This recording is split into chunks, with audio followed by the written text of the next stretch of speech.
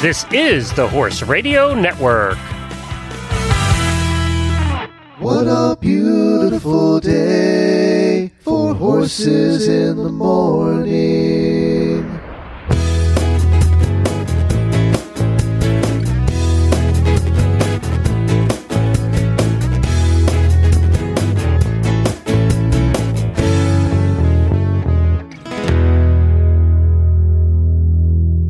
I am Coach Jen in Ocala, Florida.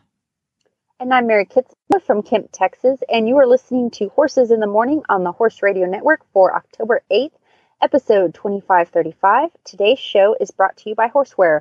Good morning, Horse World. Welcome back, Mary, coming to you live from the backseat of her Jeep in Kemp, Texas. Yeah, I'm in the Walmart parking lot in the backseat of a Jeep truck because, once again, my internet is terrible. I just checked the speed the other day, and it's like 0.12 upload speed, Wow. and point like 3,000ths download. But I'm moving to a log cabin on the back of my current ranch, and I'm getting a new internet service. So I'm hoping that I will do this from my cozy cabin in the woods with actual good internet next month. That's so very fingers exciting. crossed. Very exciting. And I'm glad you mentioned the cabin because no, Mary is not homeless. She's okay. It's not why she's coming to you from the backseat of her Jeep. It's just exactly. Yeah, it's a podcaster thing. Podcasters do crazy things in order to get things to happen. It's not as simple as the people who sell programs to get you started in podcasting make it sound like it's so easy, and really not so much. Yeah, they don't take into account that some people live in the country, and internet is hard out here. And yeah. There you go. Especially for podcasts. Well, Mary stops by the Horses in the Morning show the second Thursday of every month, and we get to sit back and geek out on all things horse training. And every month, Mary brings to us her training tip of the month, which is inspired by something. So this month, what is our training tip, and what's it? The word is gone. What is it inspired by? There we go. So I've noticed we got a ton of auditor questions this month, which I'm super excited about. And there is a common theme with all of them, and that is they all seem unrelated, but I'm seeing a common thread. And that is that your horse is okay half of the time and until he's not. You know, he's okay at home, and then you take him on the trail and he freaks out. He's okay in a stall. You try to tie him in cross ties and he freaks out. Or you've desensitized him to 400 million things. But then he saw, instead of a green tarp, which he's used to, he saw a purple tarp, and that sent him over the edge. So it can be really exasperating to not know why my horse freaks out at X and not at Y, and what the heck do you do about it? And the thing that I have noticed that I've developed over the years of training horses is the first thing I always do with a horse is teach them how to find kind of a zone. Like, here is the place where you're going to be safe. You're going to find release from pressure. Everything's going to be okay. Here's the place where you're going to get to rest. And anytime you're not sure what to do, go to this place and it will be okay.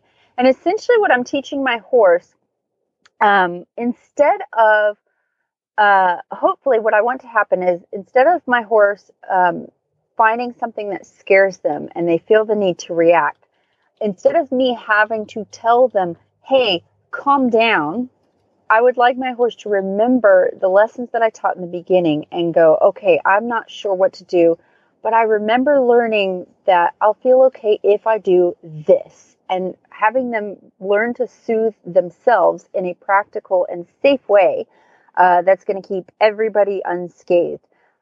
So what I tend to do with my horses, and I do this a lot with wild Mustangs that have never had human contact, I find this point where we need to start. I find this foundation of, I teach them face me. And I find myself doing this with a lot of domestic horses as well. Step one, and the only step you need to be concerned with this moment, is just look at me. If you look at me, everything's okay. So for a wild Mustang, I will go into a small pen with them, and usually it takes incredibly small amounts of pressure, sometimes just being in there with them. But if they're not paying attention, I might clap my hands. I might make just a little bit of a commotion. It takes very, very little with a wild Mustang. And they might try a few things when I do this. They might dart back and forth. They might look to the fence. They might try to run away. I just, stay really patient until that Mustang looks at me. And as soon as he does, I completely take off all pressure. I look down at the ground. I back away as far as I can. I might even leave the corral if they had a hard time finding that answer in the beginning. And so I do this initially because it's easy to approach them and get a halter on them and everything. But what I'm teaching that horse is, you want to do X, Y, Z whenever something is scary. Me being in this pen with you is scaring you, and you want to try all these things that might help you out, either by running away, facing away from me, pacing back and forth. But if you figure out to just look at me, that's where everything's going to be safe. And initially, I'll do this several times until the horse, with consistency, realize, oh, if I just put two eyes on that person, that's where I find the most amount of relief. And as we continue our training and I get them halter broke and everything, that becomes their safe place to go. So if I'm leading them and a plastic bag flows by, if they look at me, that's usually their first instinct, because we've worked on this over and over and over. Instead of them trying to pull the rope away from me, they have learned, oh, when things get scary, I look at my person and everything's okay. And it's amazing how well it works. And if a horse is looking at me, even if he's scared, even if he's reactive, I can at least hang on to him. If he completely turns around and goes the other way, I'm not going to hang on to that rope, and we're going to be in a bad situation. Yeah. So how don't does go there? Yeah, exactly. When they turn their butt to you, then it is 1,000 pounds on that lead rope that you're not going to hang on to. But if they look at me, they might have their eyes on me and be dancing sideways or even going backwards, but I still have my hand on the rope. I can keep my hand on the rope. I can keep everything together. So, initially this just becomes a real practical way of the horse learns looking at you as the best option when they're scared, so you can hang on to them. But over time, it becomes a place of real rest and comfort for them to put their eyes on you and to face you. Now, when I do this kind of thing with domestic horses, the issue I tend to have with them is they run away sometimes, but sometimes they want to run right over the top of me, and they think that if they get themselves in my front pocket, that they'll be safe. Well, obviously that's not going to work. So with a domestic horse, I tend to do two things. I say, keep your eyes on me, but stay out away from me. And sometimes with these horses, that is all they can manage. I can't tell you how many times I've had someone come to me and they say, oh, my horse paces on the trail, or he's distracted, or he's this and this and this. And they have all these complex problems. And I say, okay, we're going to give them two simple things to focus on right now. We're going to not worry about how they're doing on the trail or whether they can trot and canter or collect or whatever. We're going to see, can I get them to put their eyes on me and stay in their space? And it might take 15, 20 minutes just to get that to happen. And I just tell the horse, I'm going to release pressure when you look at me and you stay in your space. And I'll have to remind them over and over and over again to do that. And this is something I learned working for a clinician. This was the first thing he would do when he'd get horses to work in demos, is these horses usually hadn't been off the barn, maybe ever, and the owner hands the horse to him, and they're screaming and running around circles and running over the owner. First thing he did when he would take the horse is back them off of him. He'd wiggle the rope, did whatever he had to do to get the horse to get back out of his space, and then he would get the horse to look at him. He might tip their nose toward him. He might make a little commotion so the horse looks at him, and then he'd release. You constantly put the horse in that spot. Look at me, stay back there, release. Look at me, stay back there, release. Look at me, stay back there, release. And the horse might hold that position for a split second, and then he's screaming again. Just without emotion, he would just no, you need to stay back there. You need to put 2 eyes on me. Stay back there, put 2 eyes on me. And without fail, it might take several minutes, but without fail, this horse, which was nuts and like hanging from the rafters before, would just all of a sudden go, head down, lick chew, lick chew, lick chew, lick chew. And it's like that horse finally is like, oh, okay, this is what I do to feel better. Oh, thank God, someone is helping me, and I've learned to help myself. And, if, in the beginning, you are putting the horse there yourself. Like you're telling him, this is what you need to do. This is what you need to do. This is what you need to do 100 times. But after a while, if you practice this consistently, the horse will go. I've seen it many, many times where something spooky will happen to the horse. And at first, I see the flight instinct enter their brain, and they tense up and their head goes up. And they're kind of like, should I explode? And then I see the wheels working and they go, no, I should face my owner and stay out of her space. And this is what I know to be the safest place in this situation. And I've seen horses learn to soothe themselves and put themselves in that safe, happy spot. And it's really fascinating when that happens. And I'm so excited when that happens. And then eventually you won't even have the flight instinct happen anymore. You'll go through this period where they'll think about fleeing and then they go to their safe spot. And then eventually you just have a horse that learns they've gotten this emotional maturity, and they learn, you know what, being with my person and putting all my attention on my person, that has always worked for me in the past. Everything's going to be okay. I'm going to look to them when the scary thing happens, and it's all going to be fine. And it's a really cool process.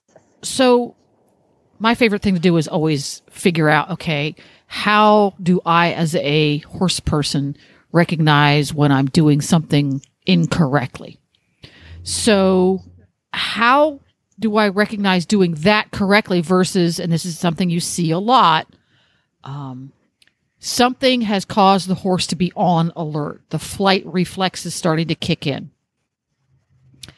And the human in charge of that horse does not allow the horse to react to it. For example, riding your horse, sees banner on side of arena, sees giant flowers in the letter in the dressage arena.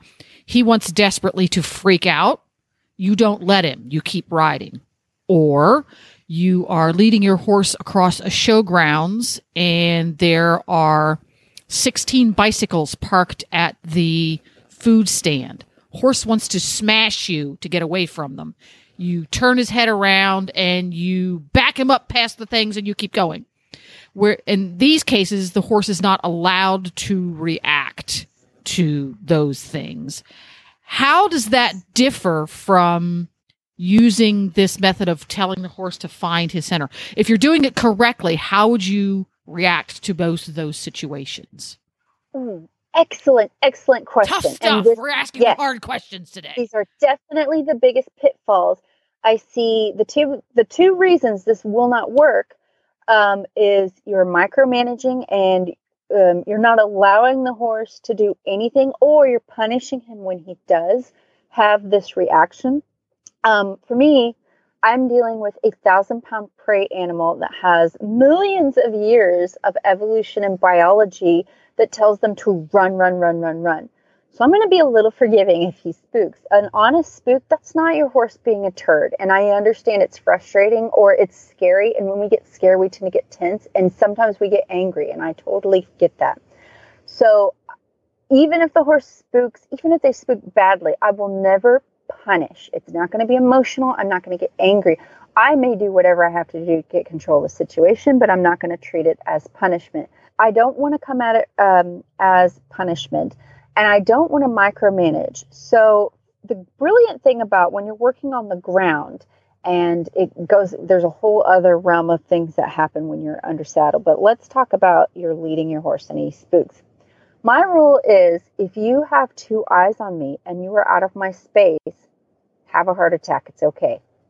As long as you've got your eyes on me, I can control you. As long as you're not running over the top of me, it's going to be okay. That's why I do those 2 things is, if you're doing somersaults, but you're out there away from me, it's going to be okay. So I tell the horse, when I do this exercise, or when I do any kind of desensitizing or anything that involves pressure in a stressful situation, what I'm essentially telling the horse is like, listen, I get it. Everything is telling you to move. You need to move your feet. I understand. I cannot force you to not do it. I can't tie your legs together. Even if I did, you'd still find a way to move your feet. So you can move your feet, but keep 2 eyes on me and just stay back away from me. So oftentimes when you allow them that little bit of freedom, and you really have no choice, they're going to move. I mean, you're not going to be able to completely stop it. But if they know they have that little freedom of, I can still move, it's okay, I'm not being forced to stand still, they'll often go, okay, I can calm down. The other thing that is going to be an issue in which this will not work is if you never tell them you're doing good. So we often have this fear they're going to do something really bad, and we micromanage, and we never release because we're so sure that we're going to lose control, the horse is going to be bad in the next split second, that we never give them a chance to be good. So anytime my horse is doing what I want, which is, hey, put 2 eyes on me, stay out of my space, I'm going to loosen that lead rope, and I'm going to give them space, and I'm going to do whatever I can to let them know you're in the zone. This is good. This is a good place for you. I'm not going to try and choke hold on that lead rope and make them stand still or be tense or fidgeting or, constantly nagging on them. When they find that space, I'm going to release. Loose lead rope, relaxed posture. I'm going to let them stop and stand for a second, whatever. They might jump right out of it in the next split second and try to whirly bird around, and I might have to get control of them right away. But every time we get back to that zone, look at me and stay out of my space. I want to release. You have to allow them to learn. So from the ground, that is how I tackle that. And, with the riding, my thing that I try to do is just keep them between my legs, keep them between my hands, get them going forward. And as soon as they're safe and they're being good and they're calm, loosen those reins. You don't have to throw your reins away because, I understand you need to keep a decently snug rein to control the situation, but relax your hands, relax your aids, relax everything, and let them know you're being good. When you're here, I'm going to release everything, if that makes sense. Yeah, that does. And I actually experienced a little bit of this last weekend. I took Nigel up to a hunter pace with a friend of mine, and they have a water jump there. And the water jump has an exterior water source. There's a pipe that pops out of the ground that pours water into it. Well, it was broken. So the only thing coming out of the pipe was air, and it was hissing and spitting at quite a loud volume. It was about, it's about a 2-inch pipe. So it was under pressure. So it was hissing and spitting and little bits of air and stuff flying everywhere. So of course the horses are terrified of it. Nigel knew it was there because he has experienced that exact same pipe before. I took him to this same hunter pace several years ago when I first got him, and I'd only had him about a week, and it wasn't pretty. We'll just say that. It wasn't pretty at all. But I did get home without getting dirt on my butt, but that's about as far as it went. So I was kind of ready for this to start happening. And of course, we got 20 yards away, and everybody loses their marbles. So now that I have a little bit of a relationship with him, because when the first time it happened, I didn't even know him. It was hold on for dear life or die. We have a little bit of a relationship. I had a little bit more trust. So rather than cranking him in and controlling him and saying, you will get close enough to this and we will make this happen, what I would be doing under those circumstances is I would not be allowing him to react to the scary thing. You will go here. You may not jump, you may not leap, you may not rear, you may not fly sideways. You will go here. I will be keeping him between my hand and my leg and controlling his every movement so that we don't die. That's what happened the first time. We didn't get very close to it, but I controlled his every movement and we didn't die. So this time I'm going, we need to let him express what he needs to express so he can get it, so he can feel safe. He needs to move his feet. Before we got it done, but he didn't feel safe doing it. He didn't have a positive learning experience. So what I did is I moved away from the scary water jump to a distance where he went, okay, I feel safe now. And I relaxed my aid so he could just walk on a reasonably loose rein. I kept them short enough so that if we did have a dart, I could stay on, so that he felt like, okay, I'm walking. You don't need to control me. I'm cool. And I just continued to make circus around that. And I would make a circuit and get 2 feet closer. If his adrenaline went up and I felt like, I need to control him more or we're going to lose our marbles, I went back out again. And I left him stay at that level where he felt cool. He's comfortable. 2 feet in, he's cool. He's comfortable. Cool. 2 feet closer. He's cool. He's comfortable. And we were making a circle around it. I wasn't walking straight towards it because, that is he's going to feel like he's being forced closer to it. I didn't want him to feel like he was being forced. Hey, let's go over there. You want to go? Sure. Let's go over there. 2 feet closer, 2 feet closer. Now we only got within maybe 20 feet of this scary, terrifying water jump, but we did it in such a way that he always felt like he was making the decision to be that close. He wasn't forced to be that close. If he needed to get further away, he could. We could just walk. He would start to tense up. I'd say, let's go over there, a little further away. And we maybe spent 5 minutes on that. Completely different horse. So I'm pretty sure the next time I go out and we do that and he hears that water jump, because you can hear it from 50 yards away. It's this terrible sound. I'm going to have a different horse. He'll say, I feel pretty confident she's not going to force me closer to that terrifying object. I got pretty close last time and it wasn't psychologically or physically uncomfortable because he didn't feel trapped and he didn't feel physical discomfort because I wasn't getting in his mouth. I wasn't kicking him. So it was completely different process. And I'm really actually looking forward to going back out and trying it again to see how well that stuck. But that's a very different process than the first time or what I maybe would have done 5 years ago under the same situation. It was like, put them together and make him go past. Let's try a different tack. And for the rest of that ride, he was such a different horse than he typically is when he gets out onto a cross-country course with lots of stuff. He was much more confident and much more engaged with the process rather than constantly being, you will do this, you will do this, you will do this. It was like, yay, let's go over there. Okay, cool. He was more participant, which was very interesting. Very cool. Yeah, I'd be really interested to see how he does the next time out. And, when you compare that method with just kind of making them sort of man up and do it, it's easy to get fooled into thinking, well, like I've experienced this with working with tarps. I used to just make the horse cross the tarp. And I thought if I did it 400 times, they'd eventually just get over it, like cross the tarp, cross the tarp, cross the tarp. And I had one horse in particular that he never got over it. He might cross it 9 times out of 10. And then that 10th time was like he stepped on a landmine. And when I changed my tactic, I did just kind of like what you're saying of, hey, there's a tarp out here, but, let's just focus on this. And when you're ready to go to it, you go to it. And when you look at, like, well, I didn't even get him near it. It looks like you didn't make any progress versus, well, I could have made him cross it 400 times if I'd done this. And that seems like a lot more progress. But what's going to really tell on you is how is the horse, like, if you give him a rest and you come to it the next day, what's going to happen? And I tell you what, the horses that I do the other way of kind of, it seems more roundabout. And when I finally bring them to the tarp, they just cross it and they're fine with it for the rest of their lives. They never have a problem again. But the horses that I just sort of bottled up and said, you're going to do this. And even though I crossed the tarp hundreds of times with them, they always seem to be edgy with it. And it never really just became a thing that they could do completely comfortably. Yeah.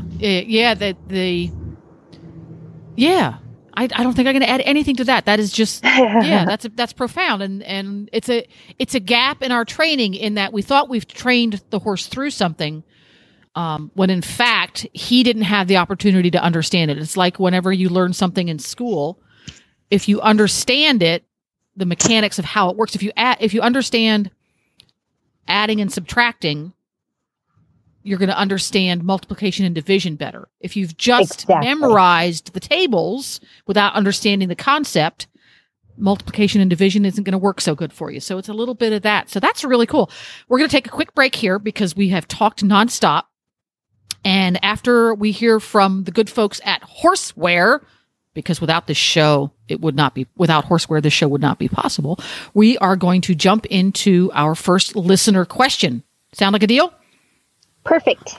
In the world of horse racing and elite equestrian sports, it's all about how to prepare and repair. IceVibe is a truly portable and highly efficient circulation therapy system for your horse. Before activity, prepare to prevent damage by using the IceVibe's vibration pads. Repair after the event by using the unique combination of cold packs and vibration to minimize swelling and encourage blood flow. And because it's battery powered, IceVibe is truly portable. The essential and affordable tool to prepare and repair. IceVibe. And I will encourage you again to stop over at horseware.com. They've got some great new stuff coming in this season. They've got a whole line of high visibility horse clothing and people clothing. A lot of folks have to go out and check on their horses in the fields in the evenings come fall and winter. And it's kind of hard to spot them out there. You're out there with a deer light or a flashlight trying to spot them. And they've come up with some really great reflective wear that has all of the great features you would expect from Horseware. So when you go out and check on them the evening after work,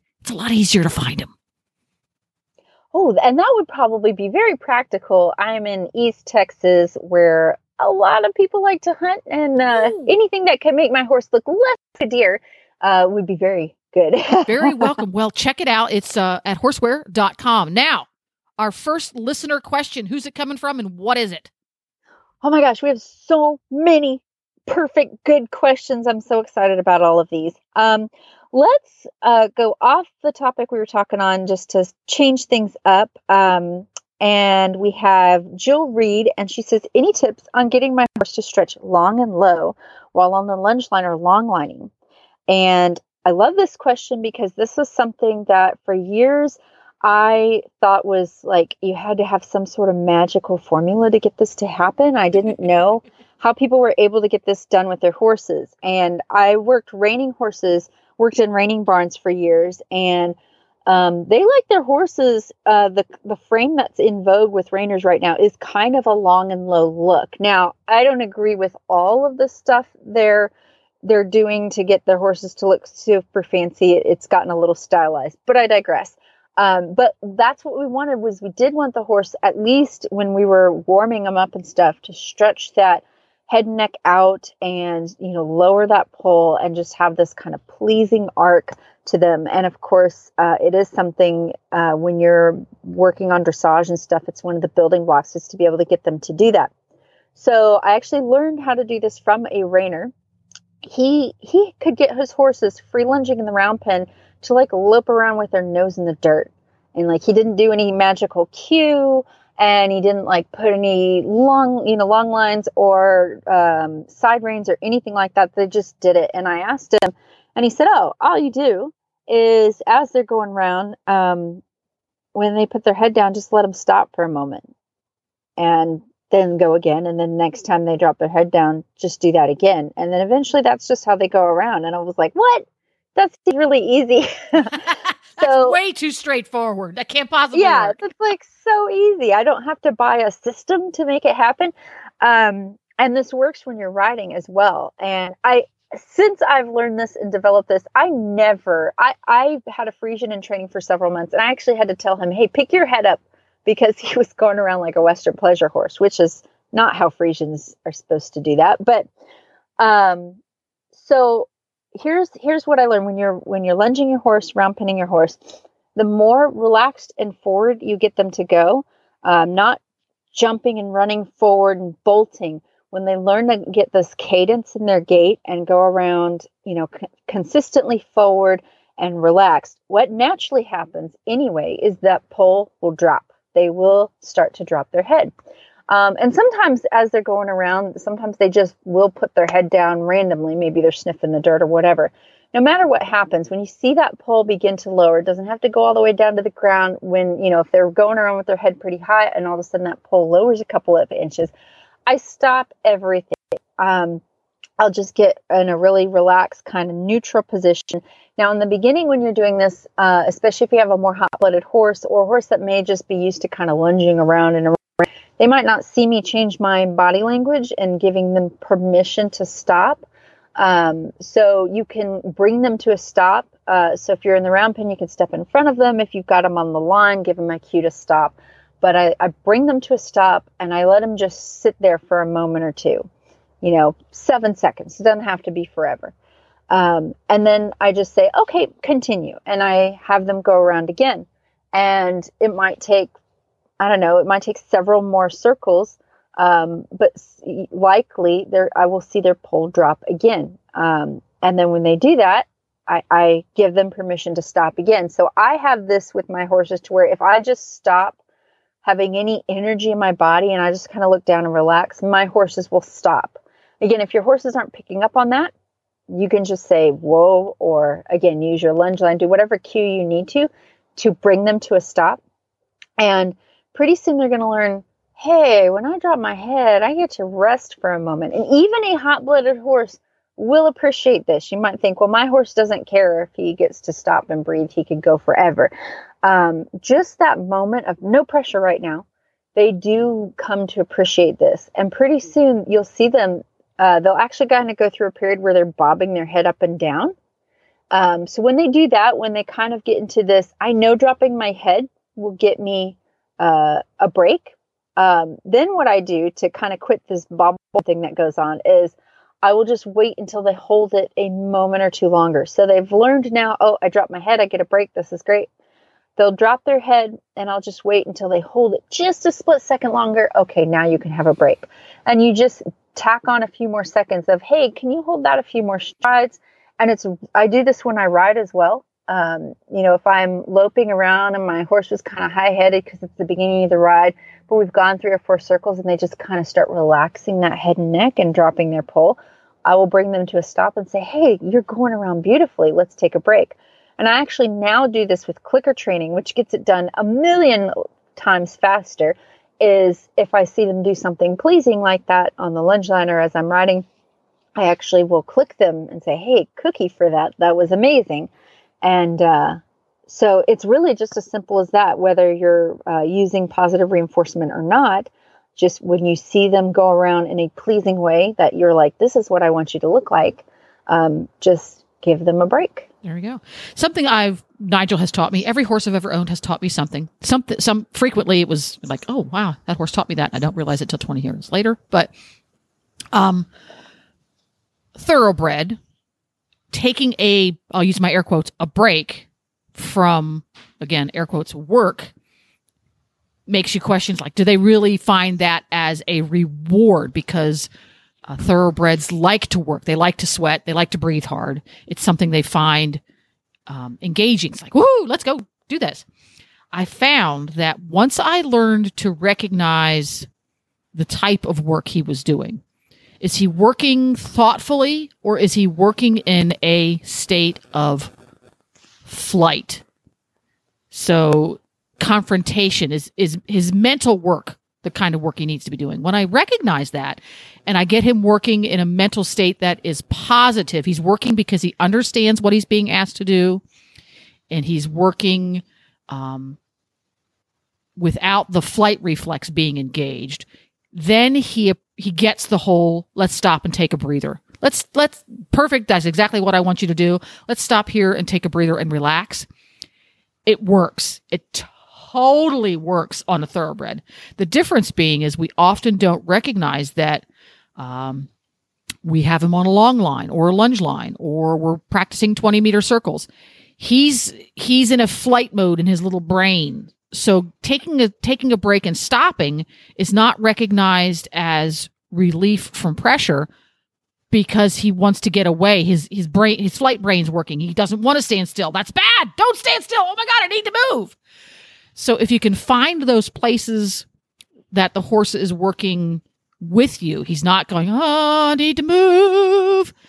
Then he recognizes, oh, break time, even though he's hot and sweaty and he just galloped a quarter of a mile. He was galloping a quarter of a mile in a different mindset. And when I discovered that, it's like, oh, wow, look at that. He really does enjoy it. Even though he is a thoroughbred and he loves to gallop for hours on end, this is a horse that he doesn't even take a chill. He doesn't even take a deep breath for 5 miles. He's that kind of guy. So if you're finding yourself struggling with the process of take a physical break, stop and be still for 3 minutes, 5 minutes, 10 minutes. If that's not something your horse finds relief in, investigate that part of the equation. Is your horse mentally not with you? Is he mentally feeling like he's needs to get away? Is his flight reflex being engaged? So that's just my little Yes. piece of the puzzle.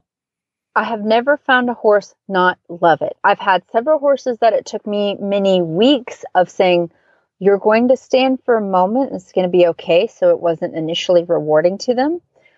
But after a while, then I was like, can you go again? I know we've stood here for 10 minutes. And even if you don't believe in using it as a reward, it is still a valuable tool to teach, because I've seen more horse accidents that came when someone needed their horse to stand for a moment in a stressful situation and their horse wouldn't or couldn't, and they got hurt. You know, let's say you're riding on the trail and your friend has an accident and falls off, and you all need to stop right now in this very scary situation so you guys can help your friend get your bearings. And if your horse doesn't have any skill with that at home in calm situations, it's not going to work now when when something very dangerous has happened and you need them to stop for long enough for you to get off of them. So definitely get that in your brains of thinking about letting your horse learn how to have these breaks. Yeah. And it will be a better relationship for it. I really think it's one of those core skills that being still for a moment, either under saddle or in hand, this goes back to our tip of the month, is a core skill. It's right up there with stop, go, move away from, lead, move away from pressure on your halter.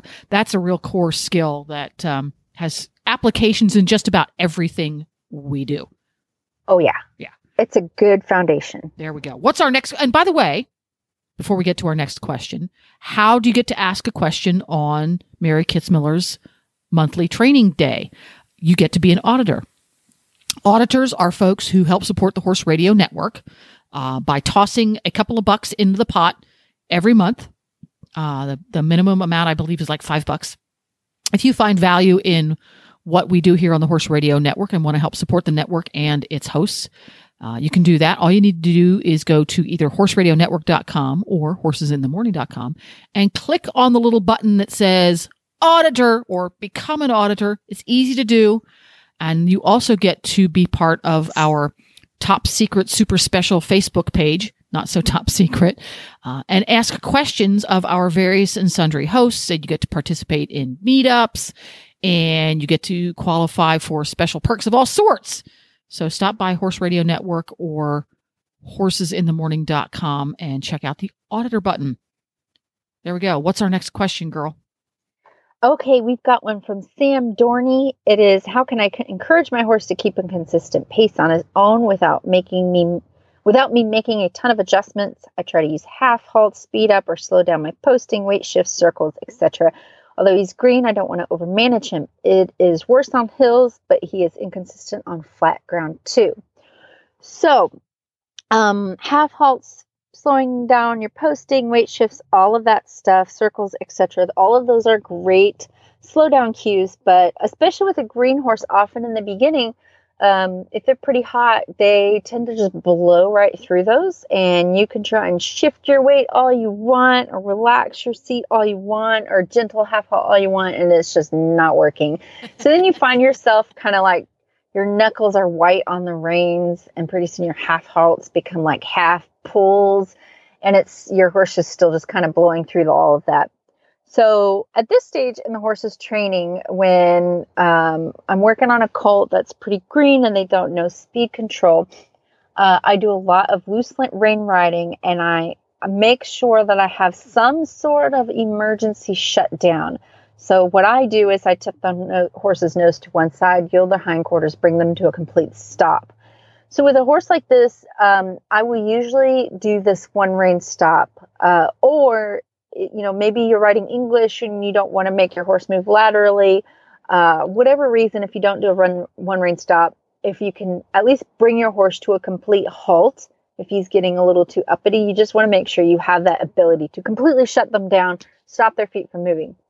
So what I will do with this horse is, as long as I'm pretty sure he's not going to explode and buck me off or just run off and, not have any control, I let him play with his speed. I give him freedom to move and see where, help him find out where he's going to feel his best, where he's going to move the most consistently. So what I mean by that is, let's start with trotting. I kind of set these little mental rules in my head of what I will allow the horse to do before I intervene. So on Western horses, I'll have the rein like really loose because I've got a saddle horn, I've got a cantle, I've got all sorts of stuff that's going to keep me in that saddle. If you're riding English and you don't want to just completely throw your reins away and leave it up to fate, you don't have to, but have a loose rein, get out of their mouth. And so when I'm trotting the horse, I will say, I will allow the horse to trot as fast as he wants, but if he breaks into canter, I will shut him down. Same with a lazy horse. I will allow him to trot as slow as he wants, but if he breaks into a walk, I will ask him to move forward. So I start the horse in a trot, and we just go trotting around. I actually will do this in a large arena, and I won't even control where they're going. I'm like, trot wherever you want. If you don't feel that cavalier, you don't have to do that. But I let them trot on a loose rein. I don't care where their head is. I don't care how collected they are, because if I can't control their speed, collection is like way above what we're able to do right now. Yeah, it's a few steps away. Yeah. Yeah, I'm not going to be worrying about if he can half pass really well if I can't control how fast he's going. So wherever you want to put your head, as long as it's not in my face or between your legs, we're good. And I let them trot around, and they might get this really fast jackhammer trot. Totally fine with that. As long as it's reasonably in control, I'll post along with it. I have my legs relaxed, my seat is relaxed, and I just let them explore that. If at any point I feel we're not safe right now, I will just shut them down. So don't think you have to do something if your body's saying we're in danger. Shut them down. But in general, trot as fast as you want. But if you break into canter, okay, I'm going to shut you down. So again, in my case, I will just tip their nose, yield their hindquarters, come to a complete stop, and then I will take a breath, wait a moment, and then I will ask them to go again. If you're not doing a one rein stop, just bring them to a halt any way you can. Bring them to a complete stop. Make them stop their feet, and then make them wait for a moment. It doesn't have to be a minute. Just make them wait. If they start trotting before I ask them to, I'm going to bring them to a stop again. I'm going to say, wait at least 1 second and wait for me to tell you to trot. So once I do that, we kind of get settled. I'll pick up the trot again. They might go right back into that jackhammer trot. That's all right, as long as we're safe. And we just keep going. Now, some horses, like my big fat lazy Mustang Remy, would do this for exactly 3 minutes, and he would go, you know what, I want to jog because I thought trotting fast would be fun, and then I realized I'm burning calories and I don't want to do that anymore. That's not as easy with other horses, some bloodlines of thoroughbreds, some bloodlines of Arabians, but that's okay. They might trot fast for a little while. I don't care if they necessarily slow down. I'm looking for consistency. So pretty soon they realize if they speed up too much, they get shut down. But you don't bother them if they stay in a trot. So that's your starting point. And I found that over time, giving them this freedom to kind of explore their speed a little bit without also worrying about, oh, is your shoulder lifted? Are you on the bit? Are you moving off my inside leg? When you give them that freedom, a lot of horses just go, okay, I don't really need to go as fast as I thought I did anymore. And they will slow down to whatever is really natural for them. The first horse I ever learned this on was a freight train locomotive Morgan horse. And Morgans they're meant to be able to work in the field all day and then win races at night. There's no bottom to a Morgan horse.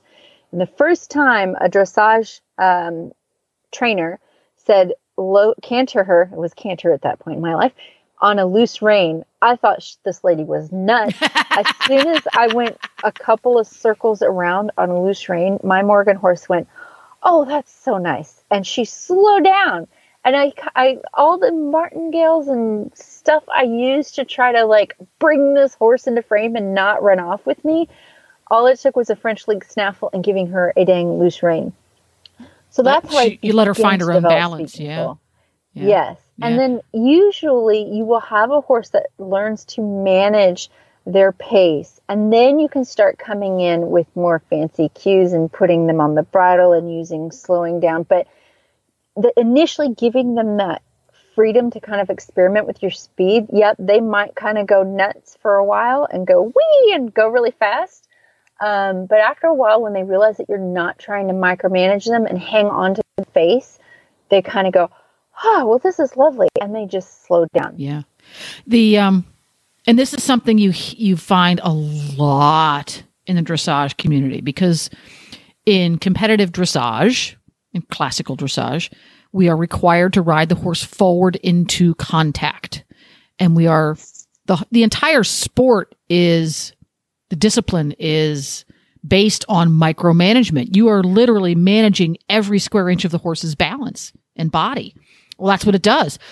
But that micromanagement has to be so incredibly precise. That's what makes the discipline so difficult to master. It's easy to get into the micromanagement part without the precision. So I can totally feel his pain. I've been there many, many, many times. And it's not for sure. It's not exclusive to dressage, although that's a perfect example.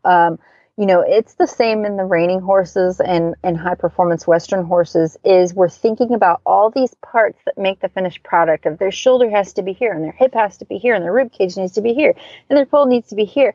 And the problem with both of those disciplines and doing all that is we're doing that at the beginning instead of it. That should be the culmination of all the training we've done. So that's a baby horse, that needs to be the end, not the beginning. Yeah. On a baby horse, you need to think he can probably manage in his brain 3 things, not 47 things that a Grand Prix horse can do. Good point. And so we're often trying to do all these little cues with our legs and our seat and da-da-da-da-da, and not only get him to trot slow, but he needs to trot slow and he needs to be on the bit and his shoulder needs to be up and his haunches need to be down and he needs to be engaged. And no. That's like if I made a kindergartner go through high school algebra, he's going to go nuts.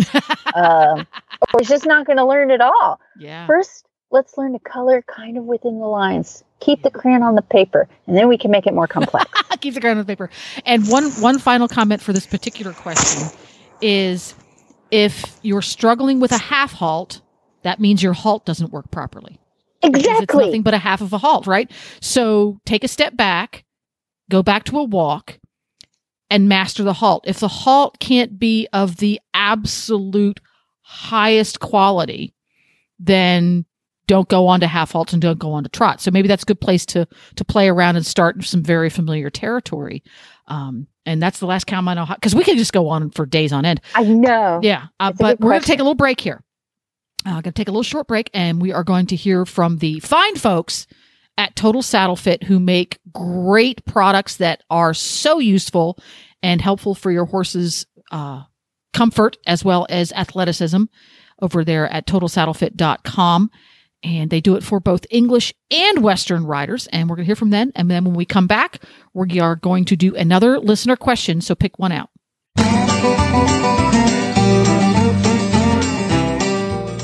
Well, Total Saddle Fit has the cinch that you've been looking for your Western dressage saddle. The shoulder relief cinch actually changes the position and angle of the billets to prevent the saddle tree from interfering with the shoulder. The center of the cinch is set forward to sit in the horse's natural girth groove, while the sides of the cinch are cut back to meet the billets 2 inches behind where the horse's natural girth groove lies. This brings the latigos from angling forward to becoming perpendicular to the ground, which reduces the saddle's tendency to be pulled forward into the shoulders. With horses that have shoulder interference without angled billets, it simply moves the billets back to keep the saddle further away from the shoulders. The secondary benefit to this shape is the cutback at the elbows. This gives more room for elbow movement as well and prevents galls in the elbow area. You can find the shoulder relief cinch at TotalSaddleFit.com. That's TotalSaddleFit.com. Okay, so this one is from, and I'm going to pronounce the name wrong. Is it Cian It could be Sean. I don't know. I'm so sorry. Griffiths. Oh, that's And Sean. That's Sean. Sean. You know, I thought it was That's Sean. the Irish version. Yes. Okay. Yep. Okay. So glad we got that sorted. But this sort of ties in with the whole theme. A lot of us have new COVID ponies. And I'm not sure what that means. I think it means you bought a pony in the time of COVID. Everybody's got a COVID pony. Yes. We Okay. needed something to brighten our lives. We spent way too much time at home, working from home, have time to play with the ponies. Get one. Okay, I have COVID donkeys. Okay, that makes total sense. You have donkeys. Yeah, that's right. You have COVID donkeys. Yeah. So mine in particular has never been off the farm where he was bred. He's now 12 years old, seeing goats, chickens for the first time, pretty okay. His general response is to freeze and get super tall. But today he broke the cross ties when someone made noise on the other side of the wall, retrieving some fencing. Basic thought is, I wonder if we could use something on helping horses adjust to new homes or easing the legitimate fears they have about new things. The farrier comes to trim his way overlong feet tomorrow, and I'm hoping to hop on and ride him for the first time Thursday. He's been on pasture for God knows how long. So we're going to walk briefly with the trainer there and call it good. Any tips on making that experience a success would also be great. Okay, so There's a lot going on here. Woo! There's a lot. There's like 4 questions in one, but I think they all relate to the same thing. But I wanted to get to this question because what I'm seeing in all of your leading up to first ride is red flag, red flag, red flag, red flag. So I want to make sure I address this. So new horse to you. He's, inexperienced with being off the farm. He's in a new place. He's had some spooky situations at this point. In one case, he broke cross ties. His feet haven't been trimmed a while. Don't know when he was last ridden.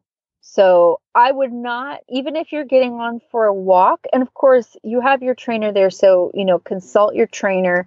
This is just my secondary opinion.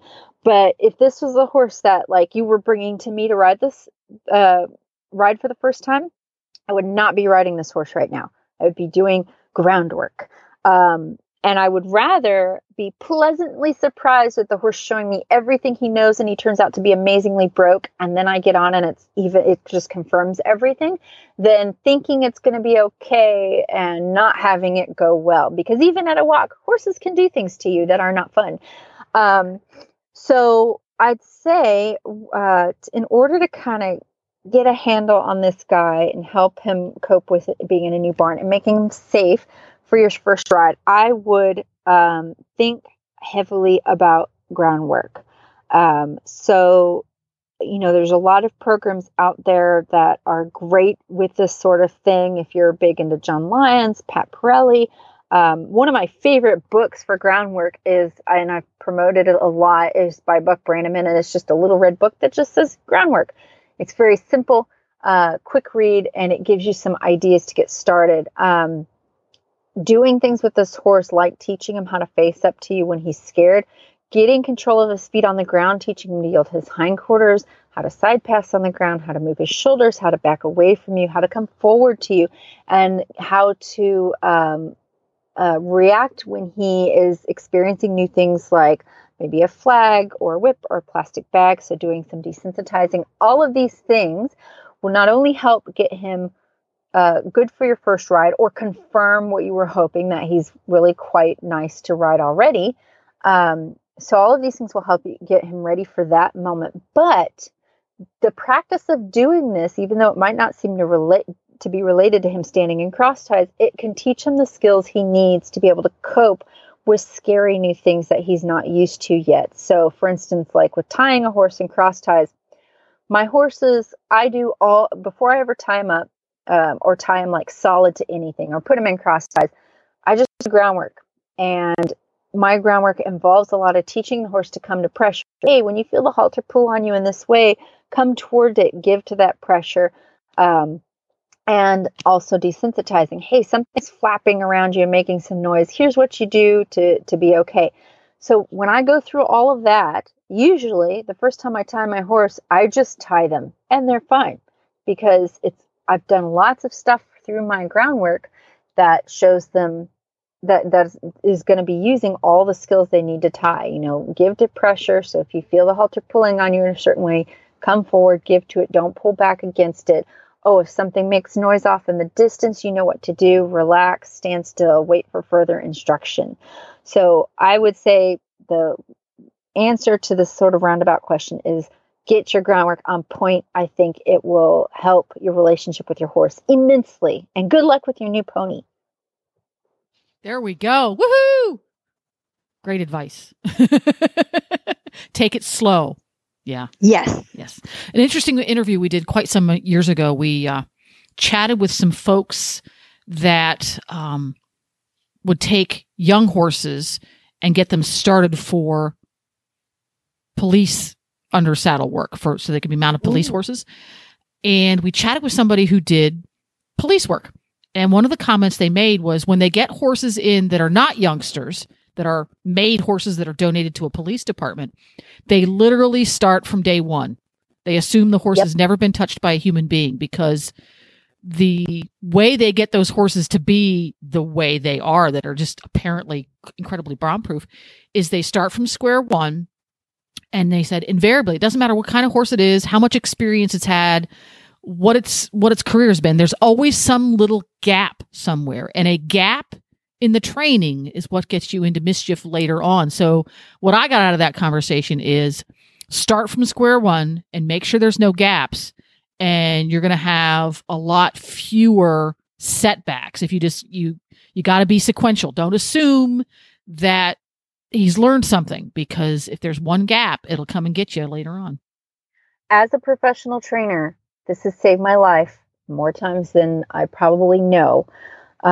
Because one, other people's opinion of broke is always going to be different from yours.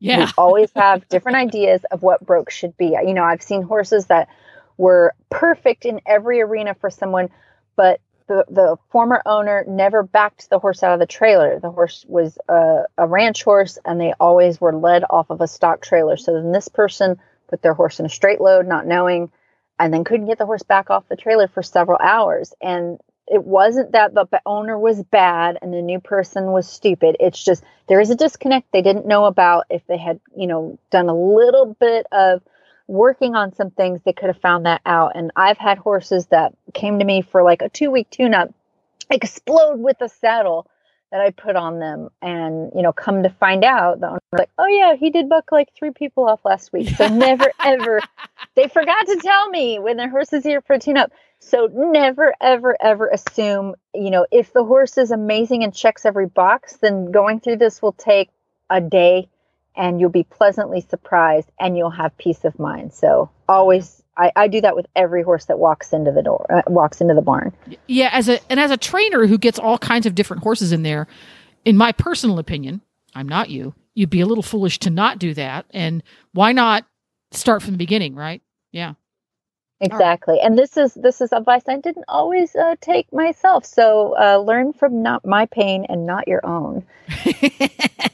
There we go. And we have time for one more listener submitted question. Who gets the honor?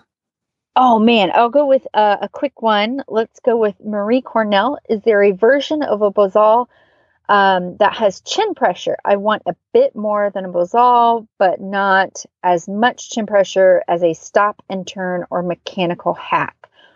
Hoping for no metal or all rawhide. Okay, so for those of you who might not know what that is, a traditional hackamore, and I don't consider anything else a hackamore, but this, it's kind of an upside down teardropped rawhide nose band, and then it's got a string of leather that's considered the hanger, and then usually horsehair reins called Makati. And that whole thing makes a hackamore. And it's, it comes from the Vaquero or California style of training. And it's actually, I have now pretty much replaced my snaffle bits in my barn with this equipment. My horses will go straight from the Bozal, and they will go to be bridle horses from that point. But anyway, the way a Bozal works, actually, I believe they can cause quite a bit of chin pressure. It's not a direct pull like a side pull or a snaffle. So like if you just pull back on both reins, it really puts a different signal to your horse than how a snaffle would, because the reins go to this big knot under the horse's chin. So it actually has a bit of leverage to it. So the way I use a bozal is I really try not to have a direct pull. I do a lot of picking up and releasing, and it's a lot of signal. So I believe that a bozal has chin pressure, but it might be different than what you're looking for. So Marie, what I would be looking for, I wouldn't go with a mechanical hackamore. We tend to think that, it doesn't have a bit, so it's got to be really gentle. No, they can have a lot of torque to them. I think people use them, in a good way, and to each his own, but it's not something that I really like to use, nor do I recommend other people use it, especially if you don't understand the mechanics of it. So if you're not wanting that kind of traditional hackamore bozal or a mechanical hackamore or anything in between those kinds of things, what I would probably recommend is a side pull. And I think like Weaver Leather makes one. It's simply a leather. It kind of looks like a halter. It goes around the horse's nose like a cavesson, and it's got little rings on the side. And I've had a lot of good luck with those. It acts more close to a snaffle bit than a hackamore does. So that's something you might look into. There are a few other things on the market, Dr. Cook bitless bridles, those types of things. I'm not really a huge fan of them. I think they're fine. I would say a side pull is probably your best bet of everything I can think of off the top of my head right now. But yeah, I'm hoping if that hasn't crossed your mind already, that might be something to try out. There we go. So for people who are less familiar with what a bozal is, and I have trouble even pronouncing it, much less understanding how it works. Me too. I'm not sure if I'm even pronouncing it right. Some people say bozal. I say bozal. It's one of those Yeah. words. So a bozal, there is no fulcrum. Is that right? It does not create pull pressure. Does it, or does it not create pull pressure when tension is created on the reins? So it wouldn't necessarily create pull pressure in the way that like an elbow pull or like a gag type tool would, but I believe there is a fulcrum. It does kind of have a leverage. So there's a heel knot on the bottom. So again, it's like an upside down teardrop shape, and at the bottom of it is this big ball of rawhide called the heel knot. And the way the bozal is supposed to fit on the horse is there's going to be a little bit of a gap between the horse's chin and that knot, and that's where all your reins attach to. They tie on top of that knot. But when you lift that up, it will bring the nose of the bozal down. So it almost acts kind of like a leverage bit would. Well, it's more of this is how I understand it. It's the top half of it on the top of the bridge of the horse's nose where his blaze is located doesn't contact the bony structure of their head. It does touch on the sides of their heads. And I think of that as its pivot point. So whenever there is no tension on the reins, the bozal is balanced on their face as if it would have little hinges right there on the sides of their chin about where their gum line is. And when you put tension on the reins, that pivot point is activated, and the part of the bozal on the bridge of their nose pivots down towards their nostrils, and the part underneath of their chin, where that big ball heel knot is, will rotate up. So it rotates that direction. But when I think of pull pressure, I think of the lever action that you would have with a bit that has a curb chain, so that when the reins are engaged, the chin strap or curb chain, right, when it comes in contact with the horse's chin, that creates a lever. Am I getting my physics here right here?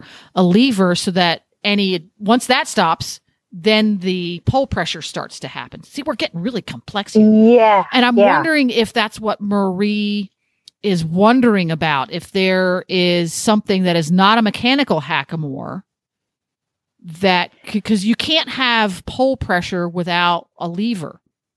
There are actually tools out there that are similar, like an S hackamore. And there are hackamores that kind of create that more leverage thing. And it'll have like two metal pieces on the side. And even though those metal pieces are on the bit, it's not like a mechanical, it's not quite like a mechanical hack. I've seen some, classical dressage trainers, they use bridles like that where it's got kind of a chin strap to it. It almost acts like a leverage bit, but nothing is in the horse's mouth. And for the most part, the thing is made entirely of leather. And that's something I will look up and see if I can find a link to what I'm talking about and post it in the auditor page. Yeah, I think that would be interesting to have a visual. Yeah. Now you're jogging my memory, and I'm trying to think of the trainer who uses them so I could give you somewhere to go. But I will jog my memory, and I will post a couple of links of what I'm talking about. And it's something I feel it's different than a mechanical type hackamore, and it's a pretty gentle piece of equipment to use. It does have a bit of leverage, and it will create it has like a curb strap type of thing on their chin. So I will definitely look into that and get back with you. Well, there we go. Well, that's about all the time we have for answering questions today, because as I said, we could just go on and on endlessly and your earbuds would get tired.